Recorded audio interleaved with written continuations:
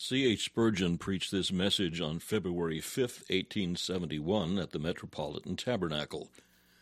It's entitled, Compassion for Souls. The text is found in Genesis chapter 21 and verse 16. She went and sat her down over against him a good way off, as it were a bowshot. For she said, Let me not see the death of the child. And she sat over against him, and lift up her voice, and wept. Briefly, let us rehearse the circumstances. The child Isaac was, according to God's word, to be the heir of Abraham. Ishmael, the elder son of Abraham by the bondwoman Hagar, resided at home with his father till he was about 18 years of age. But when he began to mock and scoff at the younger child whom God had ordained to be the heir, it became needful that he and his mother should be sent away from Abraham's encampment. It might have seemed unkind and heartless to have sent them forth, but God, having arranged to provide for them, sent a divine command, which at once rendered their expulsion necessary and certified its success. We may rest assured that whatever God commands, he will be quite certain to justify. He knew it would be no cruelty to Hagar or Ishmael to be driven into independence, and he gave a promise which secured them everything they desired. Also of the son of the bondwoman will I make a great nation, and again, I have blessed him, and will make him fruitful, and will multiply him exceedingly. 12 princes shall he beget, and I will make him a great nation. Had they both been able to go forth from Abraham's tent in faith, they might have trodden the desert with a joyous footstep, fully assured that he who bade them go, and he who promised that he would bless them, would be certain to provide all things needful for them. Early in the morning they were sent forth on their journey with as much provision as they could carry, and probably they intended to make their way to Egypt, from which Hagar had come. They may have lost their way. At any rate, they are spoken of as wandering. Their store of food became exhausted. The water in the skin bottle was all spent. Both of them felt the fatigue of the wilderness and the heat of the pitiless sand. They were both faint and weary, and the younger utterly failed. As long as the mother could sustain the tottering, fainting footsteps of her boy, she did so. When she could do so no longer, he swooned with weakness, and she laid him down beneath the slight shade of the deseret tamarisk, that he might be as far as possible screened from the excessive heat of the sun. Looking into his face and seeing the pallor of coming death gathering upon it, knowing her inability to do anything whatever to revive him or even to preserve his life, she could not bear to sit and gaze upon his face, but withdrew just far enough to be able still to watch with all a mother's care. She sat down in the brokenness of her spirit. Her tears gushed forth in torrents, and heart-rending cries of agony startled the rocks around. It was needful that the high spirit of the mother and her son should be broken down before they received prosperity. The mother had been, on a former occasion, graciously humbled by being placed in much the same condition, but she had probably relapsed into a haughty spirit, and had encouraged her boy in insolence to Sarah's son, and therefore she must needs be chastened yet again. And it was equally needful that the high-spirited lad should for a little bear the yoke in his youth, and that he who would grow up to be the wild man, the father of the unconquerable Arab, should feel the power of God ere he received the fulfillment of the promise given to him in answer to Abraham's prayer.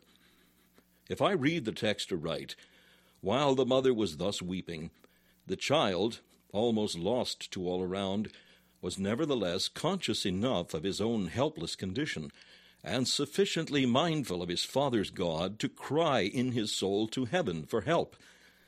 And the Lord heard not so much the mother's weeping, for the feebleness of her faith, which ought to have been stronger in memory of a former deliverance, hindered her prayer, But the silent, unuttered prayers of the fainting lad went up into the ears of Elohim, and the angel of Elohim appeared and pointed to the well.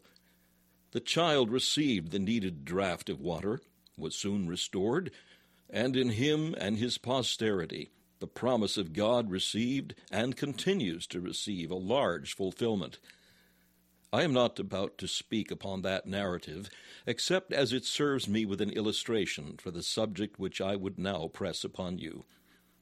Behold the compassion of a mother for her child expiring with thirst, and remember that such a compassion ought all Christians to feel towards souls that are perishing for lack of Christ, perishing eternally, perishing without hope of salvation. If the mother lifted up her voice and wept, so also should we. And if the contemplation of her dying child was all too painful for her, so may the contemplation of the wrath to come, which is to pass upon every soul that dies impenitent, become too painful for us. But yet, at the same time, it should stimulate us to earnest prayer and ardent effort for the salvation of our fellow men. I shall speak this morning upon compassion for souls, the reasons which justify it, the sight it dreads, the temptation it must fight against, the paths it should pursue, and the encouragement it may receive. First, compassion for souls, the reasons which justify it, nay, compel it. It scarce needs that I do more than rehearse in bare outline the reasons why we should tenderly compassionate the perishing souls of men. For first observe the dreadful nature of the calamity which will overwhelm them. Calamities occurring to our fellow men naturally awaken in us a feeling of commiseration. But what calamity under heaven can be equal to the ruin of a soul? What misery can be equal to that of a man cast away from God and subject to his wrath, world without end? Today your hearts are moved as you hear the harrowing details of war. They have been dreadful indeed. Houses burnt, happy families driven as vagabonds upon the face of the earth, domestic circles and quiet households broken up, men wounded, mangled, massacred by thousands, and starved, I was about to say, by millions. But the miseries of war, if they were confined to this world alone, were nothing compared with the enormous catastrophe of tens of thousands of spirits accursed by sin and driven by justice into the place where their worm dieth not, and where their fire is not quenched. The edge of the sword grows blunt at last. The flame of war dies out for want of fuel. But lo, I see before me a sword which is never quiet, a fire unquenchable. Alas, that the souls of men should fall beneath the infinite ire of justice. All your hearts have been moved of late with the thought of famine in a great city. The dogs of war, and this, the fiercest mastiff of them all, have laid hold upon the fair throat of the beautiful city which thought to sit as a lady forever and see no sorrow. You are hastening with your gifts, if possible, to remove her urgent want and to avert her starvation. But what is a famine of bread compared with that famine of the soul which our Lord describes when he represents it as pleading in vain for a drop of water to cool its tongue, tormented in the flame? Be without bread for the body is terrible, but to be without the bread of life eternal, none of us can tell the weight of horror which lies there. When Robert Hall, in one of the grand flights of his eloquence, pictured the funeral of a lost soul, he made the sun to veil his light, and the moon her brightness. He covered the ocean with mourning, and the heavens with sackcloth, and declared that if the whole fabric of nature could become animated and vocal, it would not be possible for her to utter a groan too deep or a cry too piercing to express the magnitude and extent of the catastrophe. Time is not long enough for the sore lamentation which should attend the obsequies of a lost soul. Eternity must be charged with that boundless woe, and must utter it in weeping and wailing and gnashing of teeth. Not the tongues of prophets nor of seraphs could set forth all the sorrow of what is to be condemned from the mouth of mercy, damned by the Savior who died to save, pronounced accursed by rejected love. The evil is so immense that imagination finds no place, and understanding utterly fails. Brethren, if our bowels do not yearn for men who are daily hastening towards destruction, are we men at all? I could abundantly justify compassion for perishing men, even on the ground of natural feelings. A mother who did not, like Hagar, weep for her dying child, call her not mother, call her monster. A man who passes through scenes of misery which even this city presents in its more squalid quarters, and yet is never disturbed by them, I venture to say he is unworthy of the name of man. Even the common sorrows of our race may well suffuse our eyes with tears. But the eternal sorrow, the infinite lake of misery, he who grieves not for this, write him down a demon, though he wear the image and semblance of a man. Do not think the less of this argument because I base it upon feelings common to all of woman born.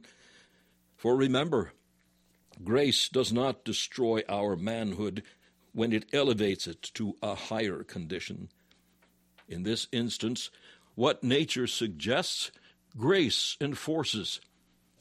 The more we become what we shall be, the more will compassion rule our hearts. The Lord Jesus Christ, who is the pattern and mirror of perfect manhood, what said he concerning the sins and woes of Jerusalem? He knew Jerusalem must perish. Did he bury his pity beneath the fact of the divine decree, and steel his heart by the thought of the sovereignty or the justice that would be resplendent in the city's destruction? Nay, not he. But with eyes gushing like fountains, he cried, O Jerusalem, Jerusalem, how often would I have gathered thy children together, as a hen gathereth her chickens under her wings, and ye would not. If you would be like Jesus, you must be tender and very pitiful. Ye would be as unlike him as possible if ye could sit down in grim content, and with a Stoic's philosophy turn all the flesh within you into stone. If it be natural then, and above all, if it be natural to the higher grace-given nature, I beseech you, let your hearts be moved with pity. Do not endure to see the spiritual death of mankind. Be in agony as often as you contemplate the ruin of any soul of the seed of Adam. Brethren, the whole run and current and tenor and spirit of the gospel influences us to compassion. Ye are debtors. For what were ye if compassion had not come to your rescue? Divine compassion, all undeserved and free, has redeemed you from your vain conversation.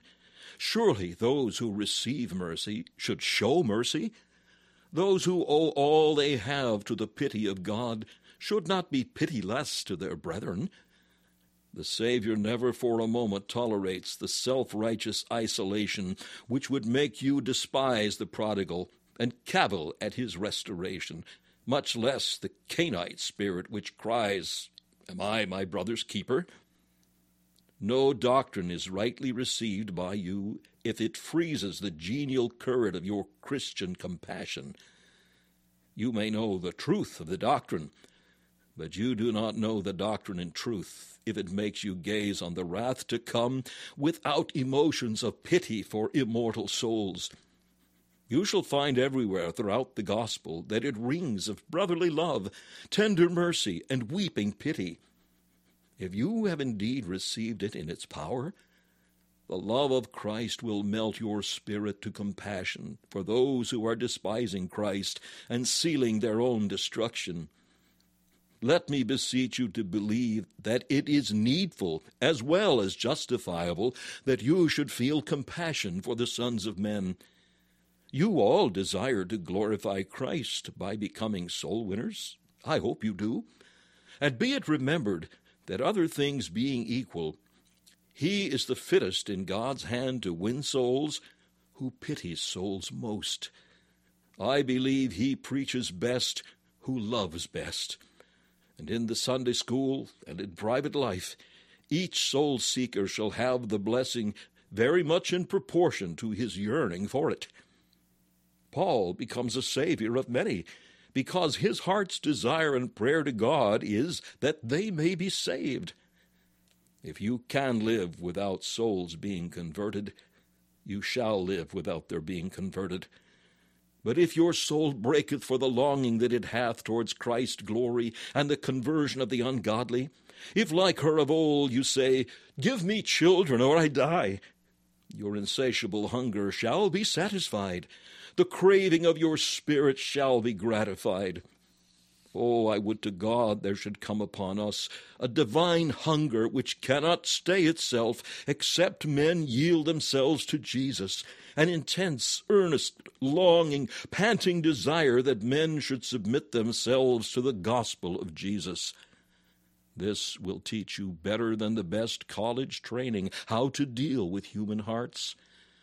This will give the stammering tongue the ready word. The hot heart shall burn the cords which held fast the tongue. You shall become wise to win souls, even though you never exhibit the brilliance of eloquence or the force of logic. Men shall wonder at your power. The secret shall be hidden from them, the fact being that the Holy Ghost shall overshadow you, and your heart shall teach you wisdom, God teaching your heart. Deep feeling on your part for others shall make others feel for themselves, and God shall bless you, and that right early. But I stand not here any longer to justify what I would far rather commend and personally feel. Did Christ or sinners weep, and shall our cheeks be dry? Let floods of consecrated grief stream forth from every eye. Is God all love? And shall God's children be hard and cold? Shall heaven compassionate? And shall not earth that has received heaven's mercy send back the echo of compassion? O God, make us imitators of thee in thy pity towards erring men. Second, we shall pass on to notice the sight which true compassion dreads. Like Hagar, the compassionate spirit says, Let me not see the death of the child. Or as some have read it, How can I see the death of the child? To contemplate a soul passing away without hope is too terrible a task. I do not wonder that ingenious persons have invented theories which aim at mitigating the terrors of the world to come to the impenitent. It is natural that they should do so, for the facts are so alarming as they are truthfully given us in God's word, that if we desire to preach comfortable doctrine, and such as will quiet the consciences of idle professors, we must dilute the awful truth. The revelation of God concerning the doom of the wicked is so overwhelming as to make it penal, nay, I was about to say damnable, to be indifferent and careless in the work of evangelizing the world. I do not wonder that this error in doctrine springs up just now, when abounding callousness of heart needs an excuse for itself.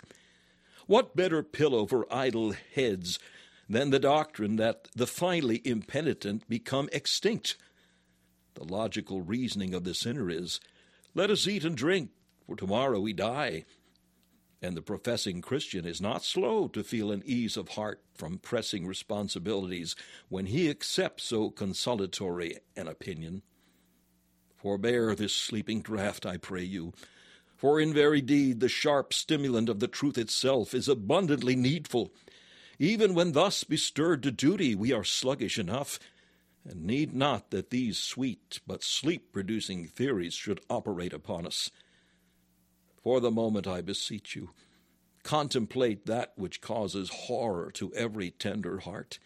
Behold, I pray you, a soul lost, lost beyond all hope of restitution. Heaven's gates have shut upon the sanctified, and the myriads of the redeemed are there. But that soul is not among them, for it passed out of this world without having washed its robes in Jesus' blood. For it there are no harps of gold, no thrones of glory, no exultation with Christ. From all the bliss of heaven it is forever excluded. The punishment of loss were heavy enough theme for contemplation. The old divines used to speak much of the pena damni, or the punishment of loss. There were enough in that phase of the future to make us mourn bitterly, as David did for Absalom.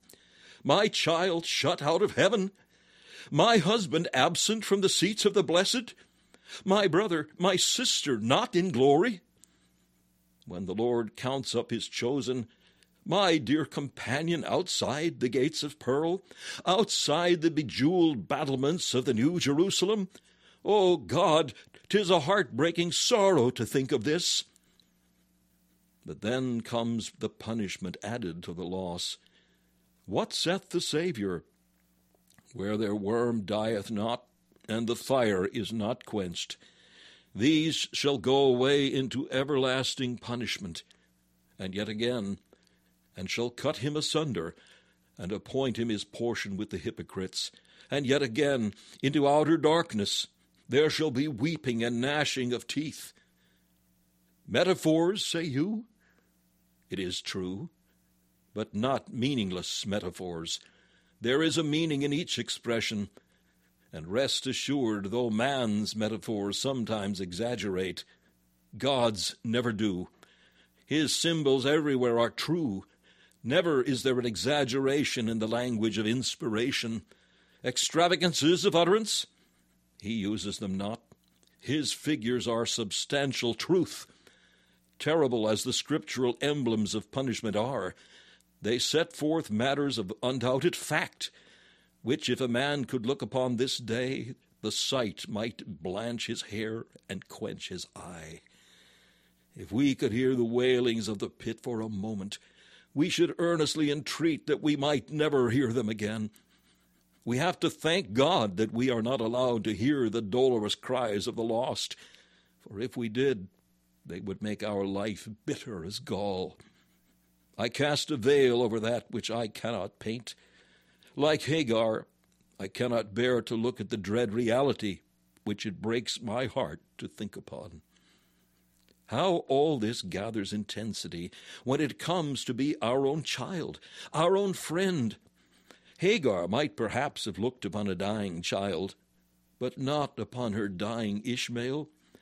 Can you bear now to think for a moment of the perdition of your own flesh and blood? Does not your spirit flinch and draw back with horror instinctively at the idea of one of your own family being lost? Yet, as a matter of stern fact, you know that some of them will be lost if they die as they are now living. At God's right hand they cannot stand unless they be made new creatures in Christ Jesus. You know that. Do not try to forget it. It will greatly add to your feeling of sorrow if you are forced to feel that the ruin of your child or of any other person may have been partly caused by your example. It must be a dreadful thing for a father to feel, my boy learned to drink from me. My child heard the first blasphemous word from his father's lips. Or, mother, if your dying daughter should say, I was led into temptation by my mother's example, what a grief will this be! O parents converted late in life, you cannot undo the evil which you have already done. God has forgiven you, but the mischief wrought in your children's characters is indelible unless the grace of God step in. I want you to seek after that grace with great earnestness, as you must confess that you have helped to train your child as a servant of sin. Will you not long to see your evil work undone before it ends in your child's eternal destruction? If we shall have to feel that the ruin of any of our friends or relations is partly occasioned by our own personal neglect of religion, it will cause us bitter pangs. If our example has been excellent and admirable in all respects, but that we have forgotten the Lord and his Christ, it will have been none the less injurious to men's souls. I sometimes think that these examples are the very worst in their effect. Immoral, ungodly men can hardly work the same measure of mischief as moral but unchristian men. I will tell you why. The ungodly quote the orderly life of the moralist as an argument that there can be goodness apart from Christianity, and this often helps men to rest satisfied apart from Christ Jesus.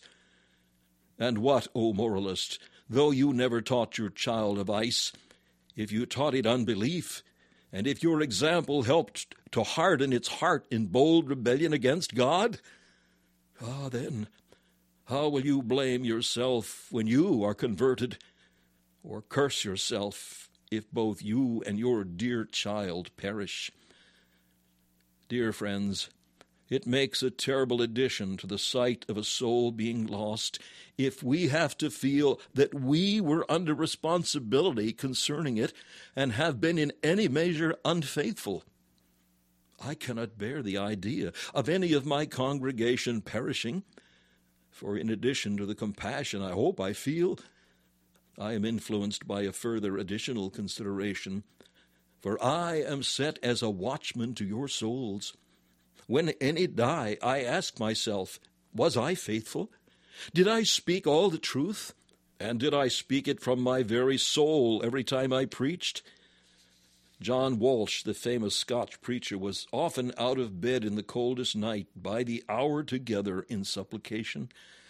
And when someone wondered that he spent so many hours upon his knees, he said, man, I have 3,000 souls to give account of in the day of judgment, and I do not know but what it is going very ill with some of them.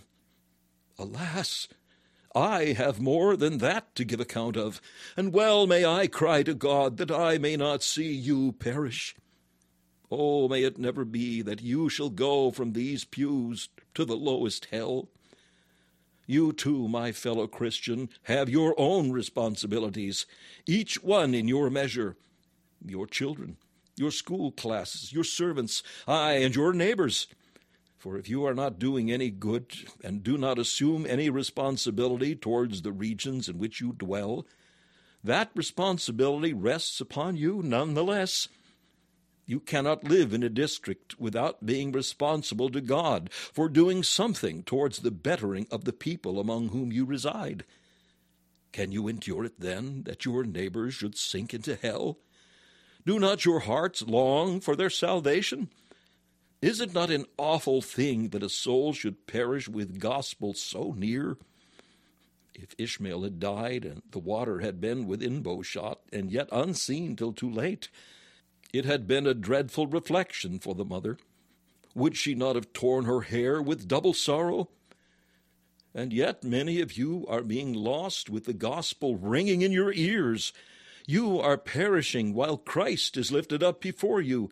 You are dying in the camp through the serpent's bite, though the brazen serpent is yonder before your eyes. And with many tears we cry to you, look unto Jesus Christ and live. Woe is me! Woe is me if you perish when salvation is brought so close home to you. Some of you are very near the kingdom of God.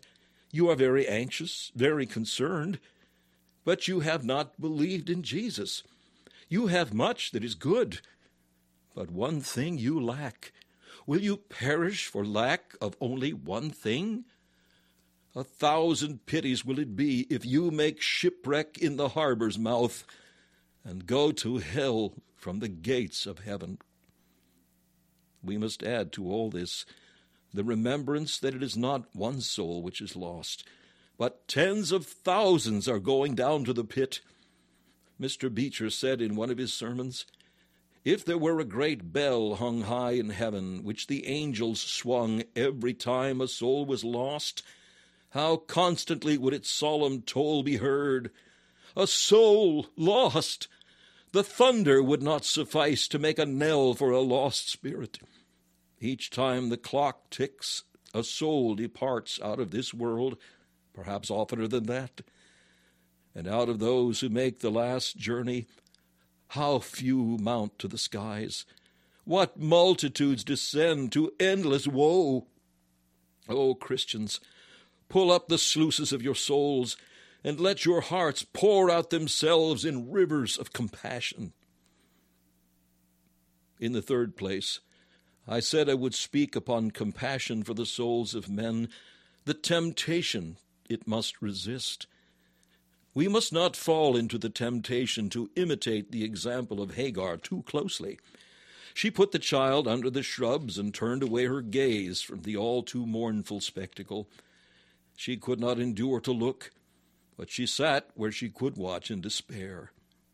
There is a temptation with each one of us to try to forget that souls are being lost.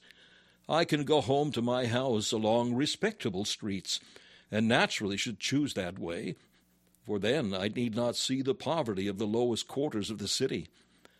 But am I right if I try to forget that there are Bethnal Greens and Kent Streets and such like abodes of poverty? The close courts, the cellars, the crowded garrets, the lodging houses. Am I to forget that these exist? Surely the only way for a charitable mind to sleep comfortably in London is to forget how 1/2 of the population lives. But is it our object to live comfortably? Are we such brute beasts that comfort is all we care for, like swine in their sty? Nay, brethren, let us recall to our memories the sins of our great city, its sorrows and griefs, and let us remember also the sins and sorrows of the wide, wide world, and the tens of thousands of our race who are passing constantly into eternity. Nay, look at them. Do not close those eyes. Does the horror of the vision make your eyeballs ache? Then look until your heart aches too, and your spirit breaks forth in vehement agony before the Lord. Look down into hell a moment. Open wide the door. Listen, and listen yet again. You say you cannot. It sickens your soul. Let it be sickened, and in its swooning let it fall back into the arms of Christ the Savior, and breathe out a cry that he would hasten to save men from the wrath to come. Do not ignore, I pray you, what does exist. It is a matter of fact that in this congregation many are going down to hell, that in this city there are multitudes who are hastening as certainly to perdition as time is hastening to eternity. It is no dream, no fiction of a fevered brain that there is a hell. If you think so, then why dare you call yourselves Christians? Renounce your Bible. Renounce your baptism, renounce your profession, if one spark of honesty remains in you. Call not yourselves Christians when you deny the teaching of your Master, since assuredly there is a dreadful hell. Shut not your eyes to it. Put not the souls of your fellows away among the shrubs, and sit not down in supineness. Come and look. Come and look, I say, till your hearts break at the sight. Hear the cries of dying men whose consciences are awakened too late. Hear the groans of spirits who are feeling the sure consequences of sin, where sin's cure will never avail them. Let this stir you, my brethren, to action immediate and intense. You tell me I preach dreadful things. Aye, and they are wanted. They are wanted. Was there ever such a sleepy age as this? Were there ever such sleepy persons as ourselves? Take heed lest you take sad precedence of all others in the accusations of conscience, because knowing the gospel and enjoying it, you nevertheless use so little exertion in spreading it abroad among the human race. Let us shun the temptation which Hagar's example might suggest. I will now speak upon the path which true compassion will be sure to follow. And what is that? First of all, true pity does all it can. Before Hagar sat down and wept, She had done her utmost for her boy. She had given him the last drop from the bottle. She had supported his tottering footsteps. She had sought out the place under the shrubs where he might be a little sheltered. She had laid him down gently with soothing words, and then, but not till then, she sat herself down. Have we done all that is possible for us to do for the unconverted around us? There are preventable causes of men's ruin. Some causes you and I cannot touch, but there are some we ought at once to remove. For instance, it is certain that many perish through ignorance. It ought never to be that a soul should perish of ignorance within a mile of where a Christian lives. I would even allot a wider area in regions where the people dwell not so thickly. It should at least be the resolve of every Christian within this district where I live, so far as my ability goes, everybody shall know the gospel by some means or other. If I cannot speak to each one, I will send something for him to read. It shall not be said that a man lost his way forever because he had no Bible. The Holy Ghost alone can lead men into the truth, but it is our part to put the letter of the word before all men's eyes. Prejudice, too, is another preventable cause of unbelief. Some will not hear the gospel or listen to it because of their notions of its sternness or of the moroseness of its professors. Such prejudice may effectually close their hearts. Be it yours to remove it. Be kind to the ungodly. Be loving, be tender, be affable, be generous to them, so that you may remove all unnecessary antipathy to the gospel of Jesus. Do them all the good you can for their bodies, that they may be the more likely to believe in your love towards their souls. Let it be said by each one here, if a soul perishes, I at least will have done all in my power to reclaim it.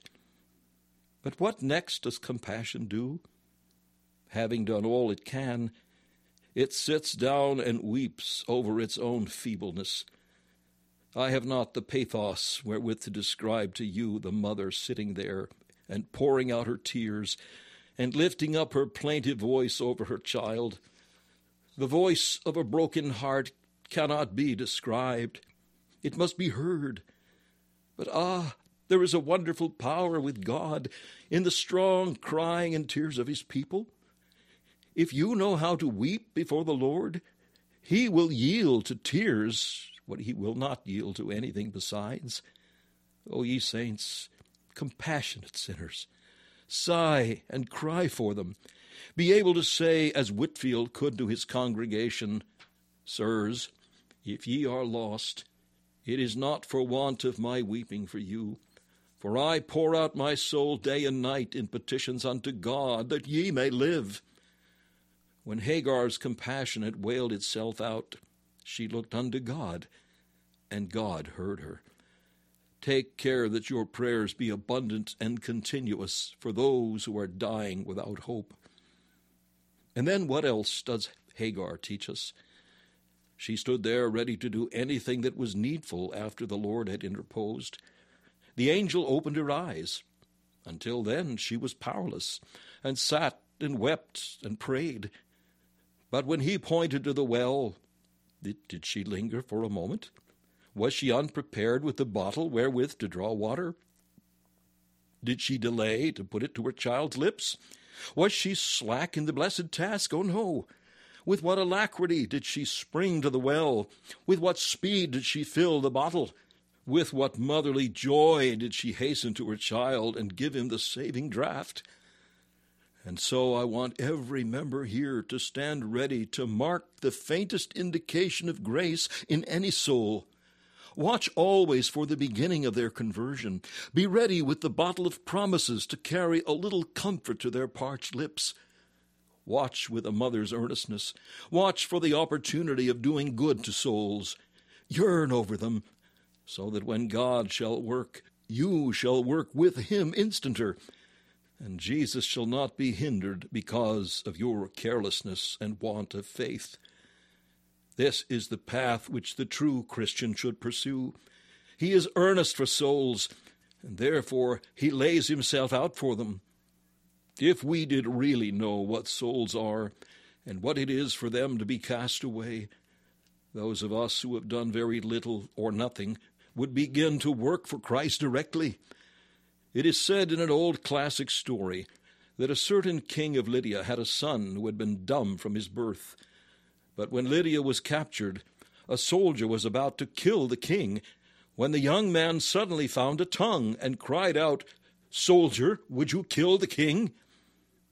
He had never spoken a word before, but his astonishment and fear gave him speech.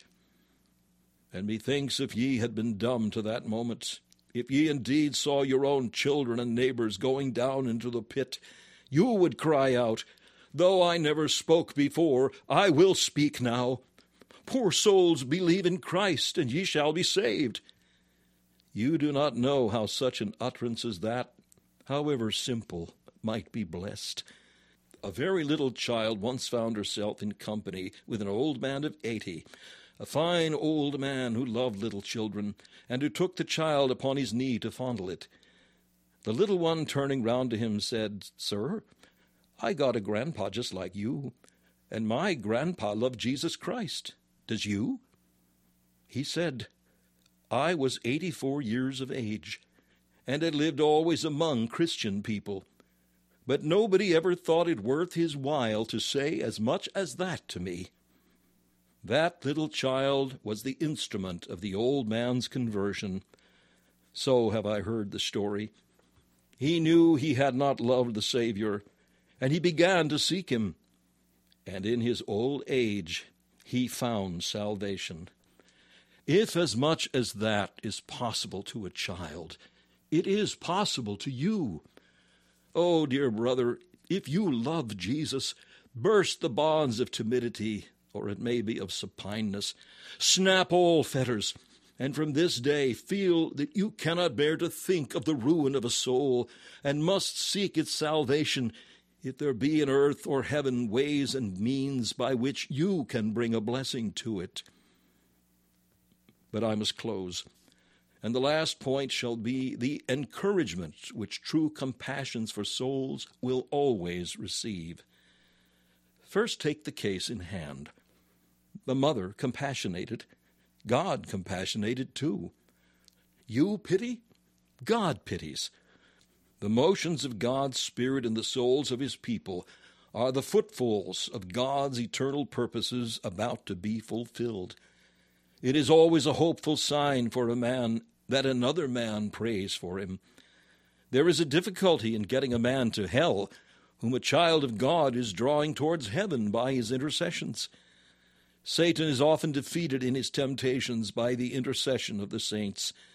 Have hope, then, that your personal sense of compassion for souls is an indication that such souls God will bless. Ishmael, whom Hagar pitied, was a lad about whom promises had been made large and broad. He could not die. She had forgotten that, but God had not. No thirst could possibly destroy him, for God had said he would make of him a great nation. Let us hope that those for whom you and I are praying and laboring are in God's eternal purpose secured from hell, because the blood of Christ has bought them, and they must be the Lord's. Our prayers are ensigns of the will of God. The Holy Ghost leads us to pray for those whom he intends effectually to call. Moreover, those we pray for, we may not know it, but there may be in their souls at this time a stirring of divine life. Hagar did not know that her son was praying, but God did. The lad did not speak, but God heard his heart cry. Children are often very reticent to their parents. Often and often have I talked with young lads about their souls, who have told me that they could not talk to their fathers upon such matters. I know it was so with me. When I was under concern of soul, the last persons I should have elected to speak to upon religion would have been my parents, not out of want of love to them, nor absence of love on their part, but so it was. A strange feeling of diffidence pervades a seeking soul and drives it from its friends. Those whom you are praying for may be praying too, and you do not know it. But the time of love will come when their secret yearnings will be revealed to your earnest endeavors. The lad was preserved after all, the well of waters revealed, and the bottle put to his lips. It will be a great comfort to you to believe that God will hear importunate prayers. Your child will be saved. Your husband will be brought in yet. Good woman, only pray on. Your neighbor shall be brought to hear the truth and be converted. Only be earnest about it. I do not know how to preach this morning. The tongue cannot readily speak when the heart feels too much. I pray that we may have a great revival of religion in our midst as a church. My spirit longs and pants for it. I see a great engine of enormous strength and a well-fashioned machine. The machine cannot work of itself. It has no power in it. But if I could get the band to unite the machine with the engine, what might be done? Behold, I see the omnipotence of God and the organization of this church. Oh, that I could get the band to bind the two together. The band is living faith. Do you possess it? Brethren, help me to pass it round the flywheel. And oh, how God will work, and we will work through his power. And what glorious things shall be done for Christ. We must receive power from on high, and faith is the belt that shall convey that power to us. The divine strength shall be manifest through our weakness. Cease not to pray. More than you have ever done, intercede for a blessing, and the Lord will bless us. He will bless us, and all the ends of the earth shall fear him. Amen. This message, Compassion for Souls, was preached by Charles Haddon Spurgeon on February 5th, 1871.